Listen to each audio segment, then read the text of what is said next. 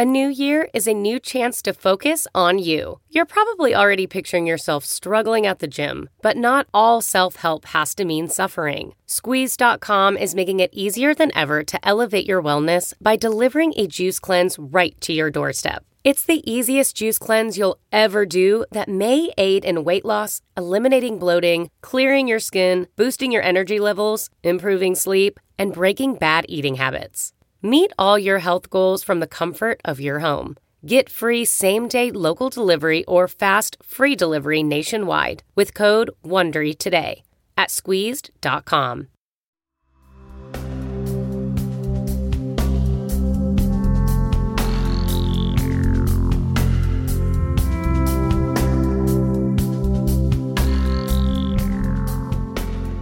Mind rolling, and I'm welcoming Connie Zweig to the show. We're just meeting, just like most of the podcasts you hear me do.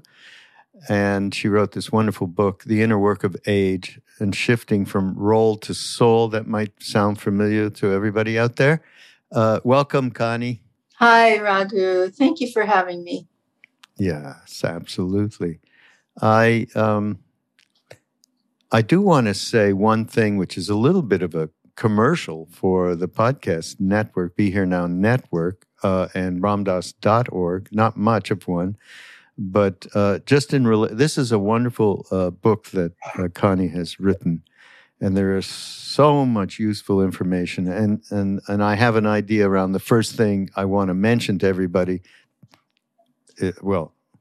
Off the bat, this has nothing to do. If you're not over 50, you shouldn't bother with this book, okay? If you're thinking like that, I'm really encouraging, have been all along. Yes, okay, I am part of a generation that is facing this more imminently, the transition, and it makes sense. Yet the older I have gotten, I did delve into this when I was very young. I went to India when I was in my early 20s, so I had the relationship with the idea of the transition being on multiple levels, not just your physical body dying, which you talk about in the book. So it's, start early. Okay.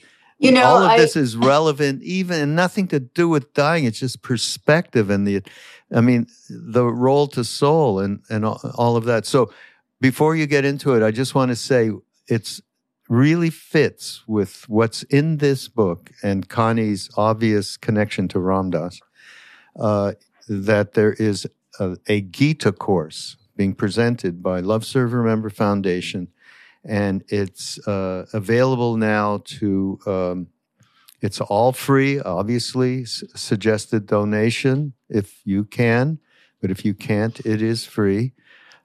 And just go to ramdas.org/Gita course, GITA course. It is one of the top, certainly 10 retreats that Ram Dass ever did. And it was the first one at Naropa University in the summer of 1974. It's an amazing thing. We actually have footage of it, video footage, not just audio. So we have kind of both. Yeah, so it's really great. So that's it. That's our sponsor's message from Love Serve Remember Foundation. So where do we stopped about, this is not just, okay, if you're getting close, you need to read this book, right? Or that's just not true. Am I right or wrong? Well, we're aging from the moment we're born. We're incarnated into an aging body, right? So age is not only about later life. Different stages of life carry different tasks, different developmental tasks, and different meanings and purposes for us. I just had a 30-year-old friend tell me that he read my book, and it's changed forever how he's going to think about his life and how he's going to age. And one of the really interesting, kind of compelling reasons that I wrote this, Raghu, is that I found the research of Becca Levy at Yale, a psychologist at Yale, who has spent her whole career examining how unconscious images, attitudes, and beliefs about aging affect us throughout the lifespan. So in childhood, when we're internalizing ageist attitudes, it's going to shape how we age at every stage of our lives.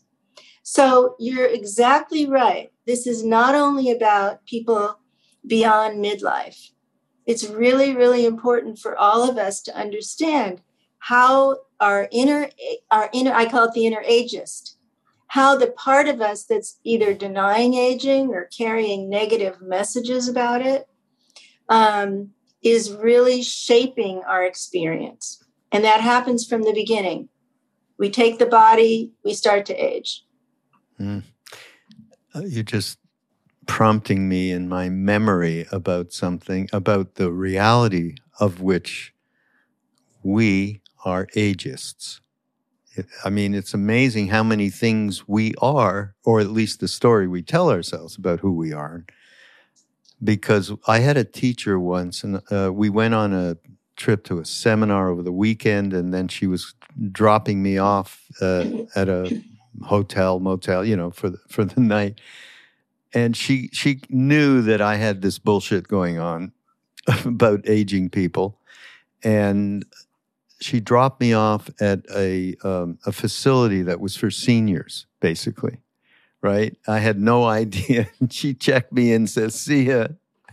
What a wise person. And the trip that was going on in my head, I mean, just phenomenal. And all the way to actually, even before that, when I had gotten to India, I got to have darshan of Mother, who's this great saint who lived with one of the great philosopher sages in India, Sri Aurobindo. Yes. And I actually got to be with her, but she was in a moment, very old at the time, over 90, and maybe had Parkinson's or something and lost motor control. And I'd heard all this stuff, and I was like going in there, like, I didn't want to get caught in that because I knew how easily that story was embedded in me, and there was absolutely nothing that was going to move me in the moment except something like this, which was walking in the room. It was full of light, which is, the kind of woohoo books you read about. You walked in, there was light. Well, there was. I don't know what to say. I can't say it was light,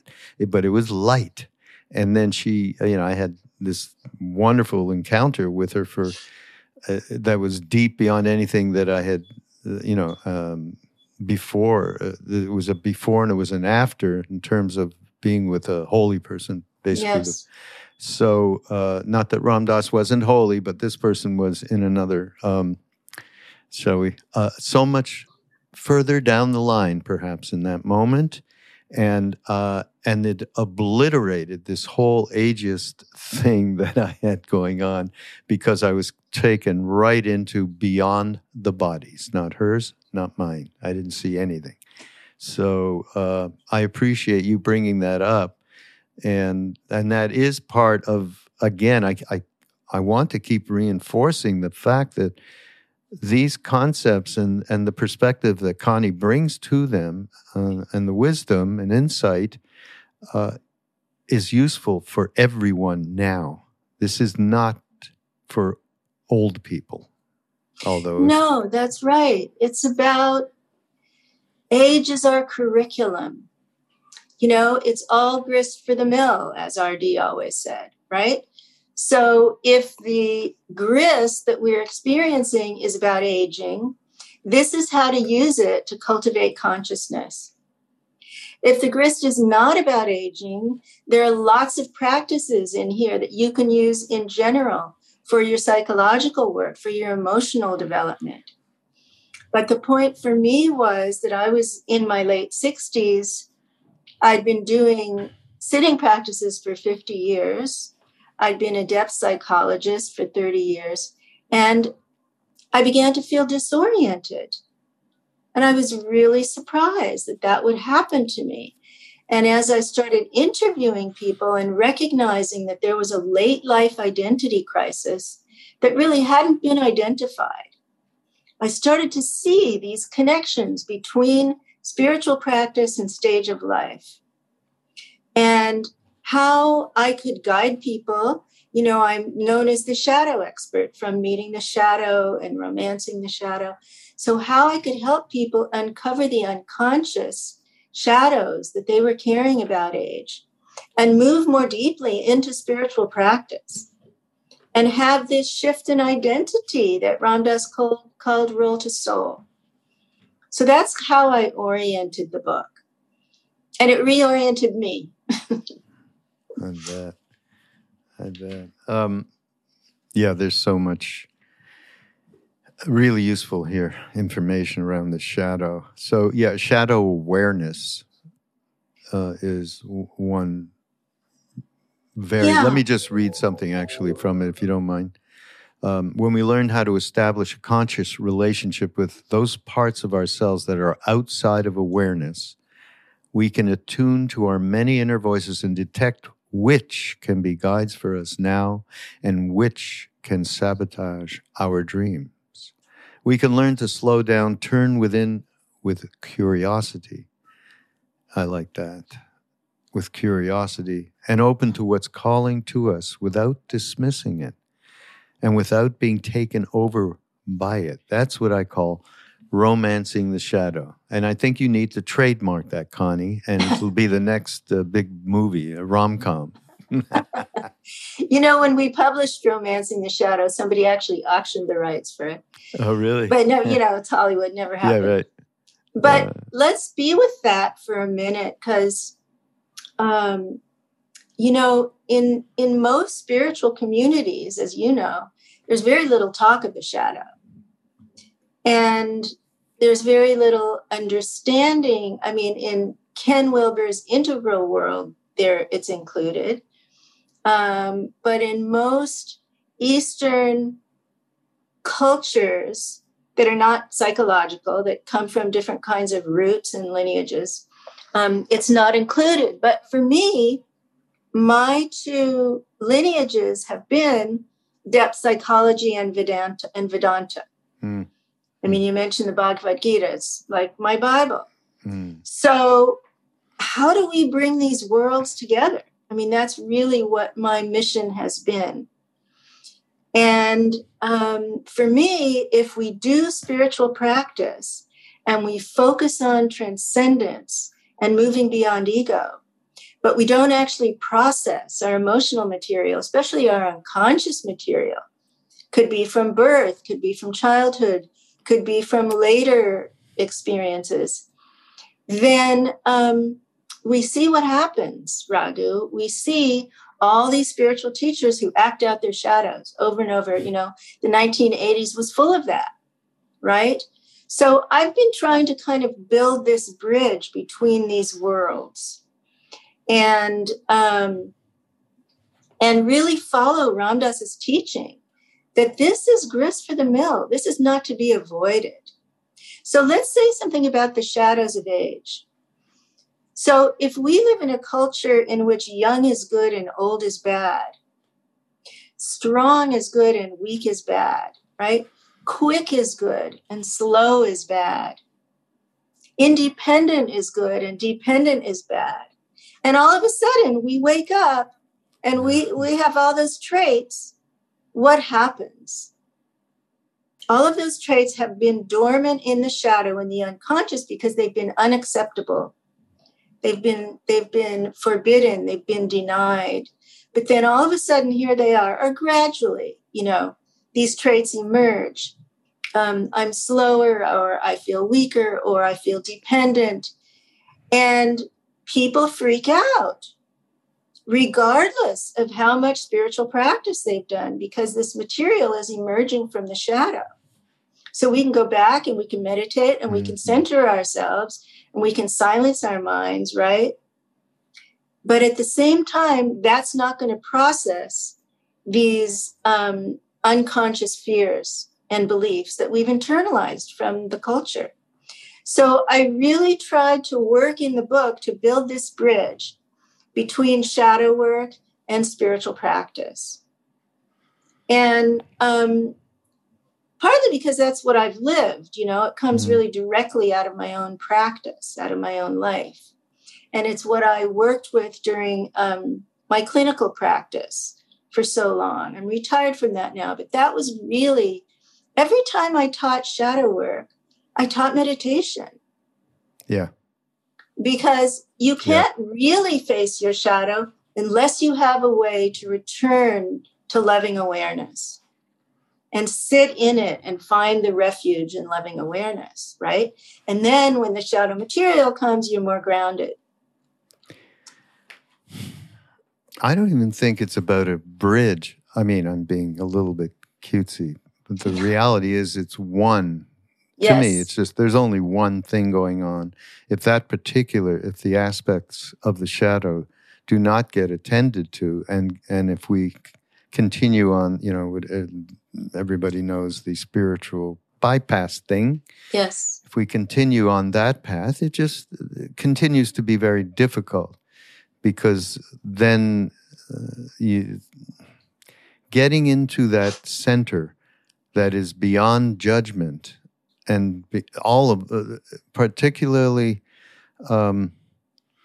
if we can't move from that place, which is so much freer and so much more spacious, if we can't move into Ram Dass's loving awareness, or if our mind is still come with it down, that's another spiritual bypass. We're just using it in the way that's most convenient to continue with the defense mechanisms and the passive aggressiveness and all of those things, those shadows. So it has to be one.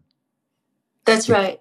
They have to be really interconnected, or either one of them precludes the other one, and we split. We have in psychology this word that we're splitting. So we don't want to split our psychological and spiritual work. Yeah. Oh, no, I love this thing in the book. I love Robert Bly and his translations and his wonderful work. Yes. I don't know if it's a little book on the human shadow. Yes.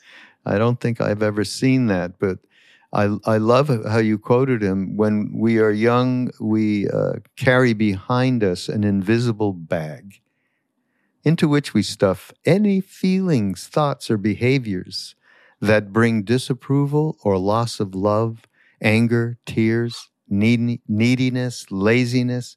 By the time we go to school, our bags are already a mile long. Mine was 10 miles long, okay? Oh, in high school, our peer groups pressure us to stuff the bags with even more individuality, sexuality, spontaneity, different opinions. We spend our life until we're 20 deciding which parts of ourselves to put in the bag. It's great. And we spend the rest of our lives trying to get them out again. That's right. Oh, that's and really then good. Trying to transcend them. Yeah, and transform at that point. Yeah. Yeah. So, Robert, we lost him a couple months ago, and he was really as kind of ornery and eccentric as he was a brilliant poet and translator and gift to the world. And so we're losing a lot of folks in our generation, in the boomer generation and the silent generation. People are moving on, becoming ancestors now. But, one of the things that I noticed and that motivated me to write again, because I really didn't think I was going to write another book. This is my 6th book. Was that there's no rite of passage in our culture to become an elder.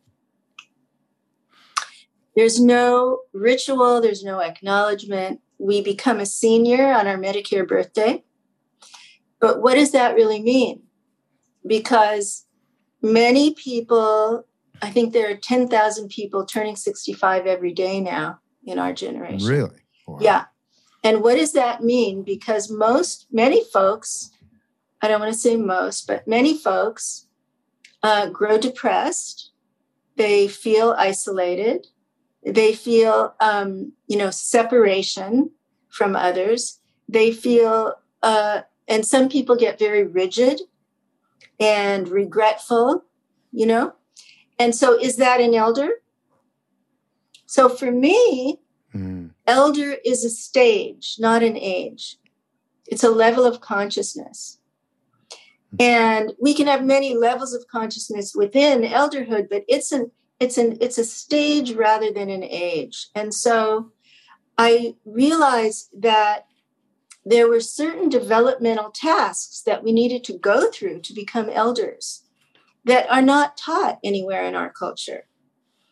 And so my hope is that the book takes people kind of step by step through this process, and then toward becoming a spiritual elder for those who are interested in doing practices and finding the practice that's right for who they are now, that really fits who they are now after a long life experience. And, you know, that's not for everybody, right? That's not for everybody. It's not for everybody to, you know, disidentify with the body or with the story. But some people are ready to. Some people are ready to recognize who they really are and live from that level of consciousness. So for me, and I've been hearing from clinicians who are using the books with older adult patients that it does work like that. It does help people kind of to step by step go through cleaning up their emotional business, their unfinished business, cleaning up their spiritual unfinished business, you know, how to do a life review, including from the shadow material. All of these tools so that when you actually finish the book and you've found your spiritual practice, you're in a different stage of life. You're emerging as an elder. And that's really my hope and my wish for this book, which will be my last book. Official announcement. You know, I mean, that's an interesting subject. We're actually in these days thinking about it because, you know, the retreats we're holding have people, for the most part, people who have naturally 70s. Gone. Yeah, they're of course old 60s, 70s. And in some cases, even 80s, even 80s. My God. It's looking towards mentoring as an obvious option because there's a need. Yes. There is a need, and more especially, of course, what we're going through these days. And so I think that it is happening naturally, and I'm happy about that. In our own lineage, so to speak, it's a little actually more difficult than in Buddhist lineage, the Bhakti lineage, meaning, because there's much less of a way for the intellect to grab on to something. That's so true. Which is the beauty of it, which is why all the retreats that we do have, Ram Dass had all of our Buddhist friends from Jack Kornfield on. Yeah. And so, this is highly important, and I am totally in sync with you. This isn't I know plenty of people who are in my age group who my son is more mature and more has a perspective that is way more spacious, shall we say? Yes. You know, here's something good to elaborate on. I think you talk about the feelings and capacities that were rejected by the ego and exiled into the shadow contain the hidden treasures of late life. If the ego strives for strong, then weak goes into the shadow. If the ego strives for progress, then a decline goes into the shadow, et cetera, et cetera.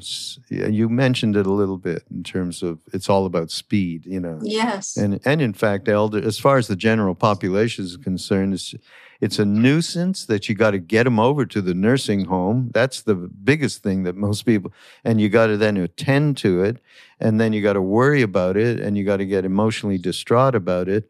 But, providing something of wisdom, that never gets thought out, never. So anyhow, what you say is when one of those bad traits from the shadow manifests in late life, the inner critic can get loud. And that's where all this judgmental stuff, which is, harks back to the efficacy of finding any practice that gets you behind you thinking you are any of those things. Yes. And I like what you say here and this is what I'd love to investigate a little bit, when we can romance it or coax it out into an awareness like a coy lover, it will tend to recede back behind the curtain. With patience, we can invite it into the light. Very important. Maybe just flesh that out, Connie. So, to Ram Dass's community, I can say more explicitly, this is about witnessing.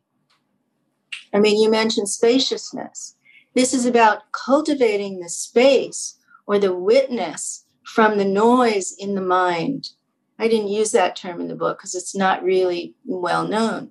But when we can witness the self-talk, whether it's a critic, I had many older female clients who were experiencing self-hate as their bodies changed, as they got wrinkles or a little heavy around the middle, a lot of horrors, to the ego. That was like the worst nightmare that their egos could stand. And with men, I found dependency carried a lot of charge. So what we're saying there, what I was saying in the piece that you read is, when these feelings and fears are unconscious, they hold a lot of charge. When we begin to let them out of the box and witness them little by little, they begin to lose their charge.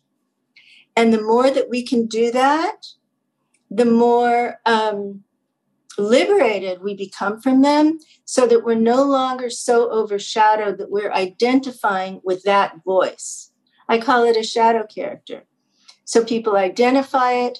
They identify what they're saying to themselves, what they're feeling, what's going on in the body. Then they give it a name. So say the inner ageist, we mentioned that.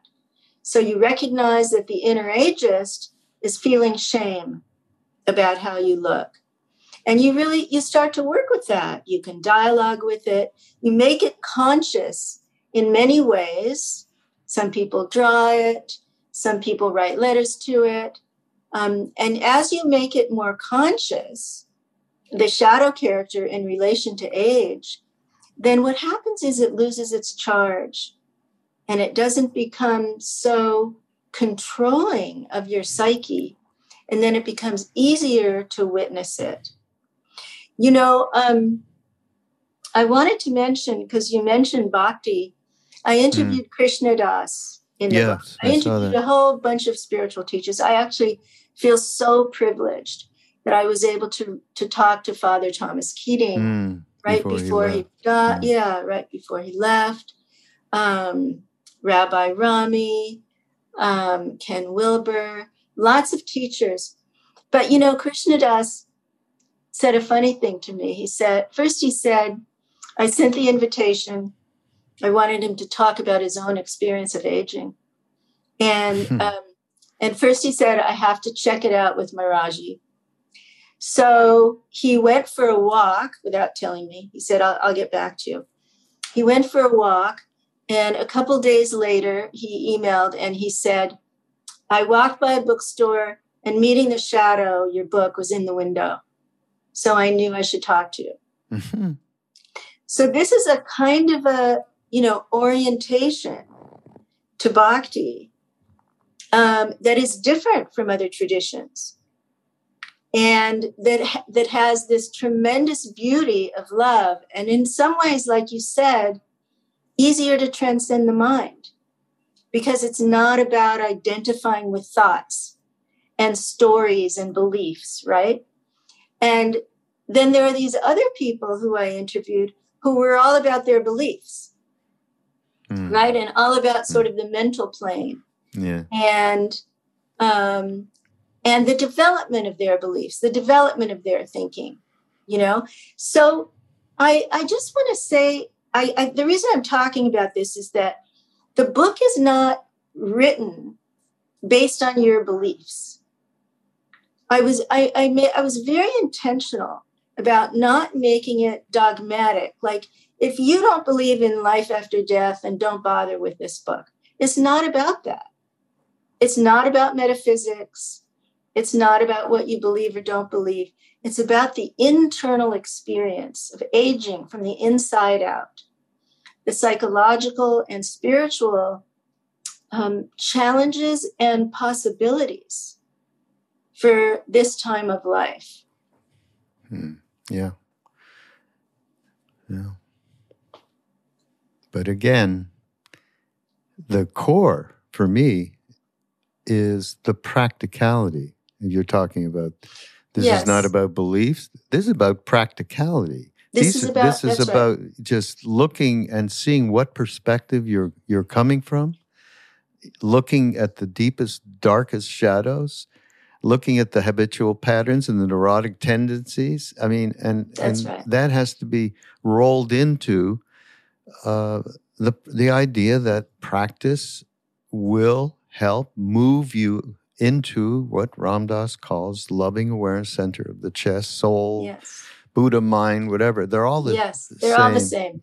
So let's talk about the shift from role to soul. Okay. Because, you know, some of our listeners may be very familiar with that, and others may not have heard of it for 20 years. I mean, Ram Dass was talking about it a long time ago. Mm-hmm. So as I was writing, that phrase came to me like an echo from the past. I mean, the halls of decades, you know. And I realized that was what I was writing about. That I was writing about the shift from what we do to who we are. And that our identification with what we do, our roles, I call the doer, the shadow character of the doer. And what happens in our culture, which is so emphasizes doing and success and achievement and productivity, what happens when that slows down? Or you're forced into retirement, or your family roles change and your kids are gone, or whatever circumstance changes, and that role that you've identified with is done. People tend to have a lot of identity crisis during those times, right? Mm-hmm. So this shift from role to soul is about recognizing, you know, the universal recognition that we are that. We are spirit. We are soul. We are loving awareness. We are Buddha nature. We are not what we do. And what we do comes and goes. And it changes through the lifespan. And it changes through lifetimes. But it's not who we are. And so for me, you know, Ram Dass said it all in those 3 words, role to soul. And that's really what I want, what I'm hoping that readers will focus on, which is how to explore that internal spiritual shift in their own world, in their own inner world. And it's not easy. You know, most of us are compulsive doers, right? And we feel good if we were productive at the end of the day, you know, and we go to a party and someone says, what do you do? That's the first thing people say. So it's not easy. But it's our task. That is the spiritual task from my point of view.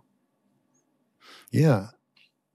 Well, it's not even a task. If you want to continue being unhappy, uptight, worried, and full of anxiety, then don't attend to this. I'm being really crude, but really, it is. It's a self-generated task. I mean, it's what happened. I was just so miserable, and when I was a teenager up until when I was 20 or something. Yeah. I mean, I was wide open and ready. And when the thing came, I jumped on it. And I jumped on it because I was tired of being the mess that I was. So maybe calling is better than task. Calling.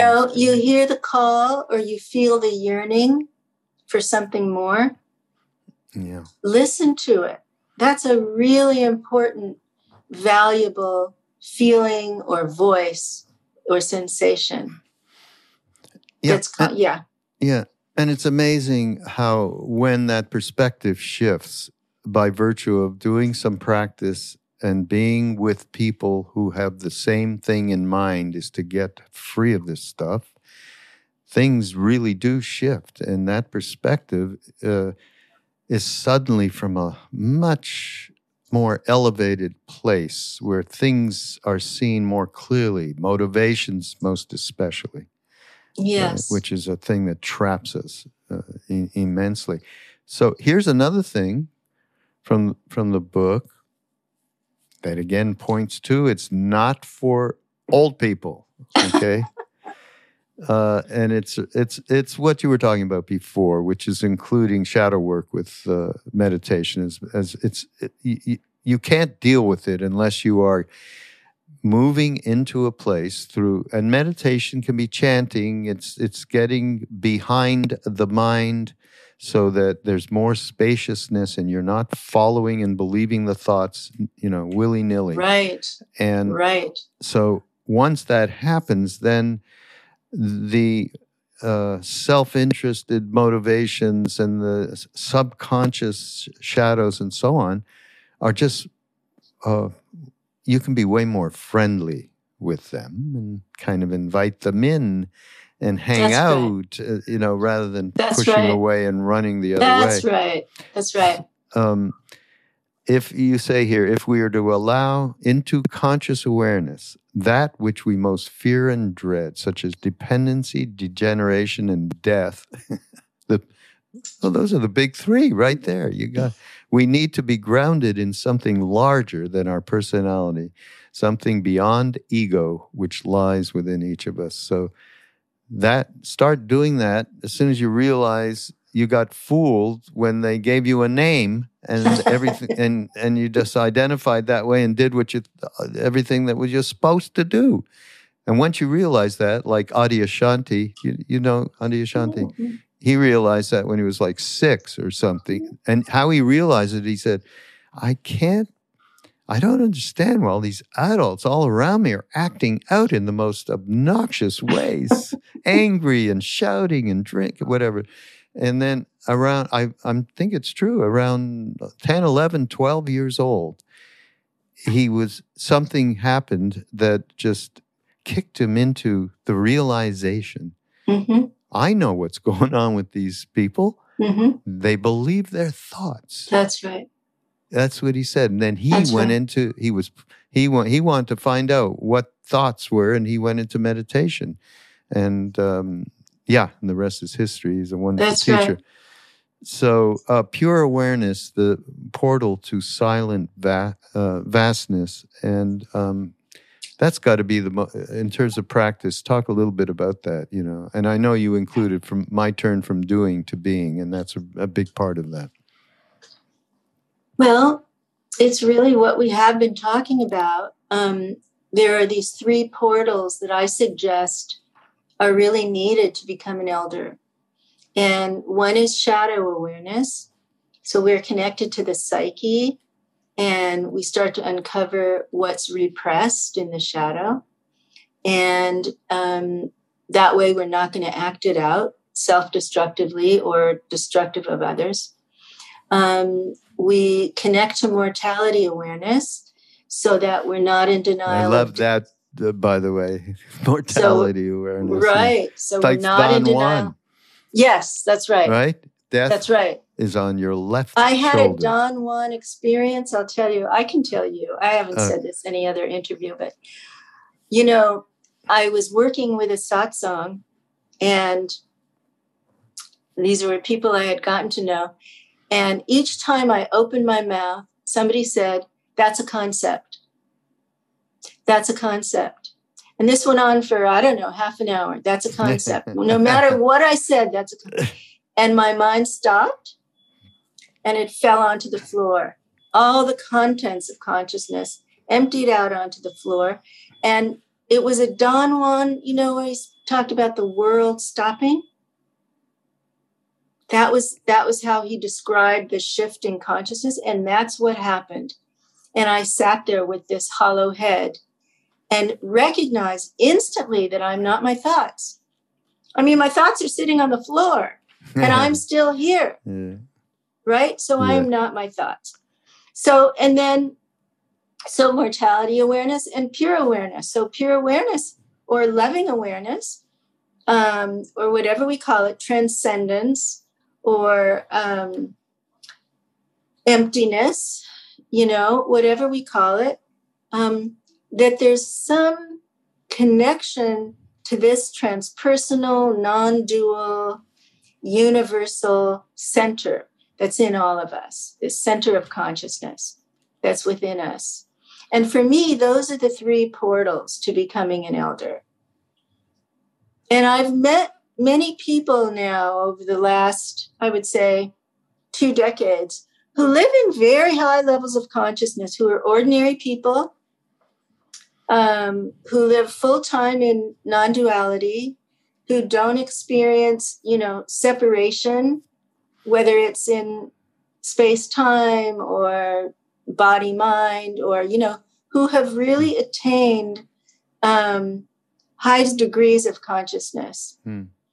And it's been very inspiring for me to recognize, because I've been sitting for so long, and I have my own experiences, but they're not,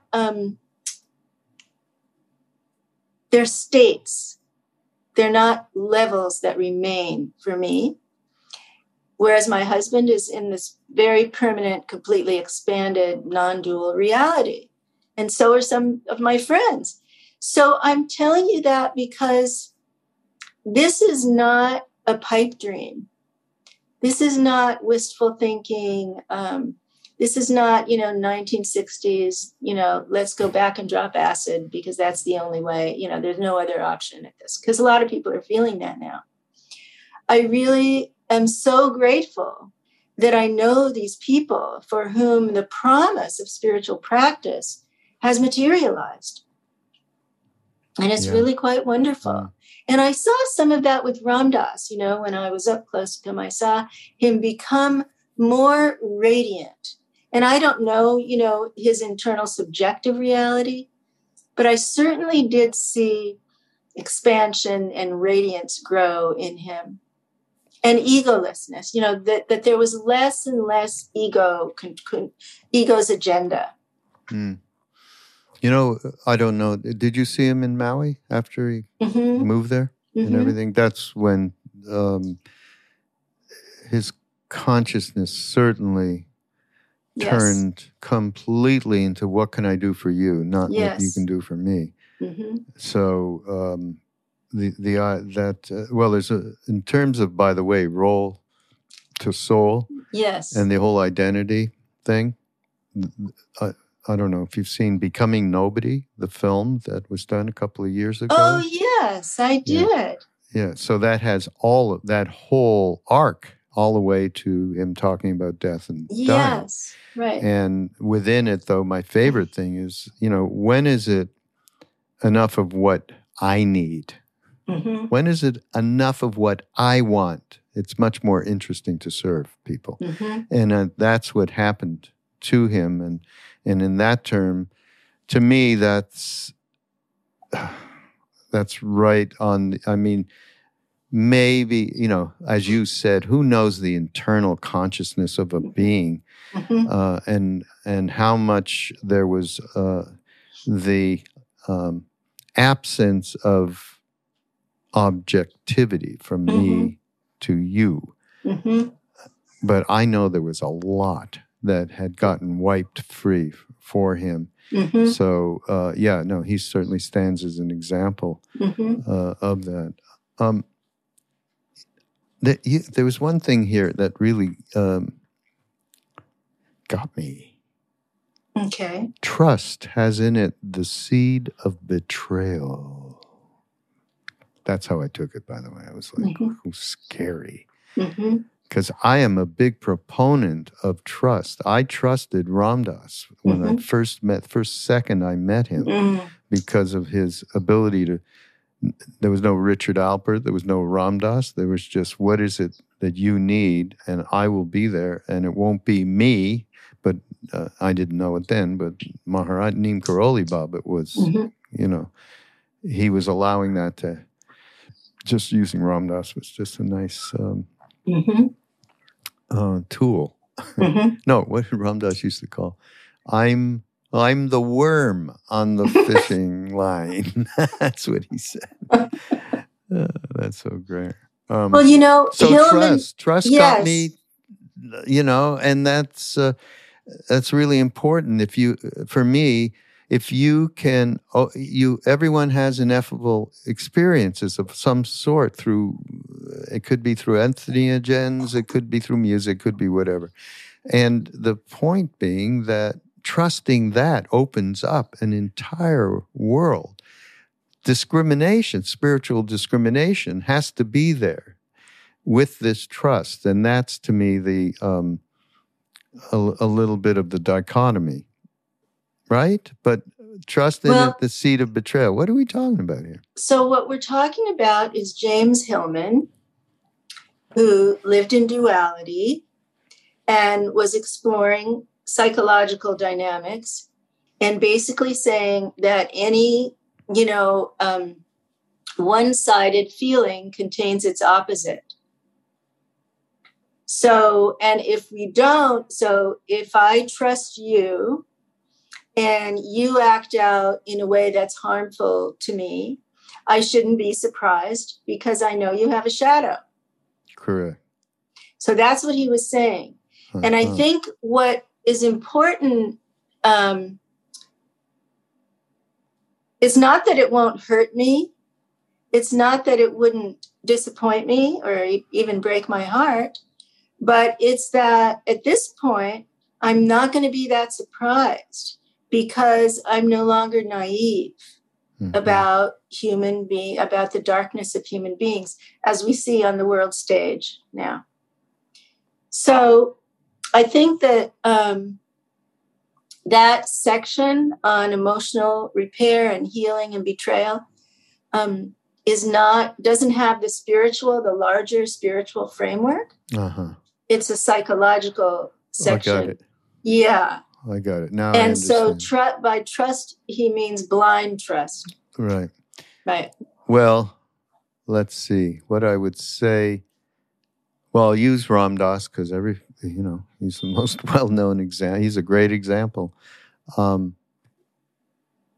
would say that my intuition played a big role in the kind of trust that I had with Ram Dass, where there was no possibility of that trust being broken because it was beyond his personality. And so I guess that is the spiritual element. I was very fortunate. That's who I ran into when I was searching, and I was very fortunate. I mean, good karma in that respect. Yeah. Now, if I trusted a friend that, as you said, was, the shadows were still there, the subject-object stuff was still there, I would have not gotten bent out of shape had that trust, being abused in some way. Right. So again, that's intuition. I think we do know when. Look, people get fooled all the time. It's a very difficult thing. It's very trust. tricky. Yeah, It's very tricky. And it's difficult because, projection is unconscious. So when we project onto someone that they're good or that they're evolved or that they're enlightened, a whole dynamic gets constellated with that projection. Yeah. And that's a whole other conversation. Muddy river, muddy water there. That's a whole conversation to have, Well, it's actually, I think that the pursuit in particular, for me, of just connecting with a wisdom that I trust, it's the Tibetans, and it always has been. And I think that's really helped in terms of what I mentioned before, discriminating wisdom, which is absolutely necessary. Yes, that's right. And the best way of getting there is really opening oneself up not to any particular, I love the Tibetans. There's people everywhere that you can bump into that is a teacher you could trust, that at the beginning can lead you into the right discrimination. And discriminating wisdom is extremely important. So, and there are Tibetan teachers who've acted out their shadows in horrific ways. Yeah, really. Yeah. I won't name names. Yes, but count on the universe does take care. There is, everyone has that which is a bad term because it's abused, which is guru, which is just use guide. There is something that the universe connects into your very core of your being, which you can, through intuition, learn to trust, even without a manifestation. But normally, if one is opening up a manifestation, there's so many of them, Christ and Buddha, doesn't, or it's more like a Neem Karoli Baba, which is a local thing that happened in the last 50, 60 years. So, trust and intuition and a little sprinkling of discriminating wisdom, all will be well. In Vedanta, there's a whole path of discrimination. It's a yogic path. Yeah. That teaches Viveka, right? Viveka. It teaches you to say, not this, not that, not this, not that, and what you're basically doing, right? You're basically discriminating between the relative and the absolute. Yeah. Between, this and that consciousness. Yeah. So it's really important to be discriminating in the spiritual world. I don't know Ken Wilber. I know of Ken for a long time, right? Ken has been teaching. But there's a couple of things in here I like. He told you contemplative practice is so important in late life, because now we need to let go and detach from limited identities and self-images to continue to evolve. We continue to have experiences, but learn to witness this and let go, witness that and let go. Again, to me, this is important for a 21-year-old, okay, to get into contemplative practice and learn how to detach from the roles and identities. Get a head start on it is what I think, right? There's mixed press about that, Raghu, because in the world of psychology, we believe that we need egos to go through the world, that we need to develop a healthy ego to function in society, to build the foundation for a life, if we're not going to live a monastic life, to build a foundation, and that we have to be somebody before we can become nobody. So there's that argument. There's the other argument that, more is more like the ego's the enemy and we should kind of transcend it as soon as we can. So I think there's kind of individual assessment about this.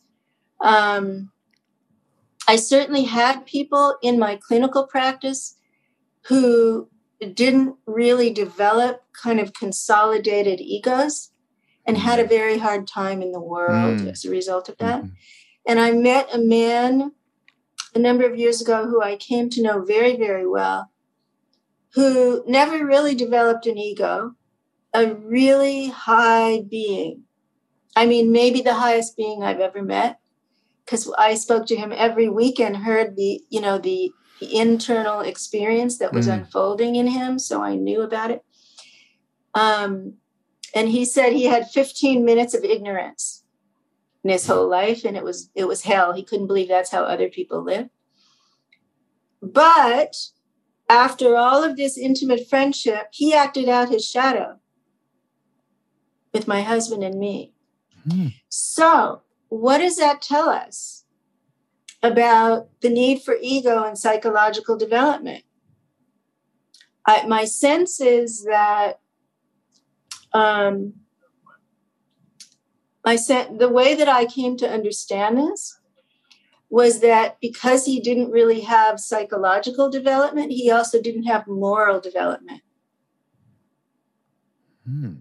Which is part of the relative, right? It's part of relative, and so even though, I am certain that his attainment is magnificent, he didn't really have emotional and moral development in the way that I expected him to, and most people I know have cultivated that. And so it's very tricky to say 20-year-olds should transcend their ego. I don't know. I don't know. I'm not saying transcend ego. That's a whole, that's like saying they should get enlightened at 21.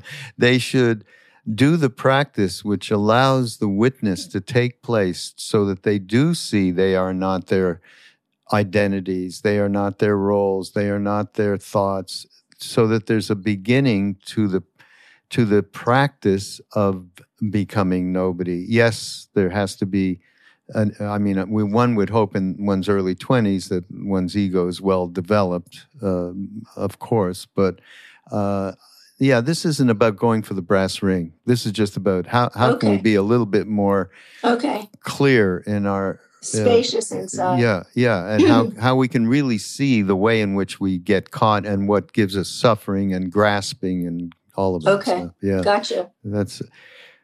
This is a conversation that could go on for a few days, right? It's good. Let's go get our sleeping bags. Yeah, there's so much good stuff. Really, really. Connie, thanks for writing this. Thank you so much. I love talking with you. And you have, of course, music is everything to me, and center in your book is Leonard Cohen. Yes. Okay. Leonard, he comes from Montreal. He was my hero when I was a kid. And then you quote him as he's saying to us, there's a crack in everything. That's how the light gets in. Talk about, that's just incredible. It's okay to be human on one level, and then know that, this is my own interpretation of Leonard's words, but know that the universe is providing a way to transform. And that goes to Ram Dass talking about suffering brings me closer to God, which is one of the hardest concepts. So next time we talk, Connie, we'll talk about that. That sounds great. It's a plan.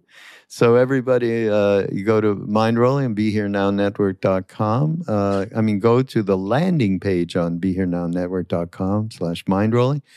And links to Connie's book, which will be here shortly. Actually, probably be here just when this comes out in March, right? No, the book is out. Oh, it's already out? Oh, yeah, okay. In fact, may I say one more thing? Yeah. The book is out. People who've been reading it have been reaching out to me asking for how to follow up. Yeah. And so they're forming wisdom circles now to read the book and do the practices in the book together. Really? That's cool. In community. So there are about 30 circles now of people aging in community. And if you're interested in that, you can email me, ConnieZweig@gmail.com. Put wisdom circle in the subject line so that I catch it. Mm-hmm. And I will connect you with other people who are reading the book. Mm-hmm. Okay. And we'll have that in the show notes, and which is where the link to get the book will be as well. And Again, this is Mind Rolling on Be Here Now Network. Go to BeHereNowNetwork.com. Don't forget about the Gita course, which is ramdas.org/Gita course, and sign up. That's a wonderful talk about practice. And we'll see you next week.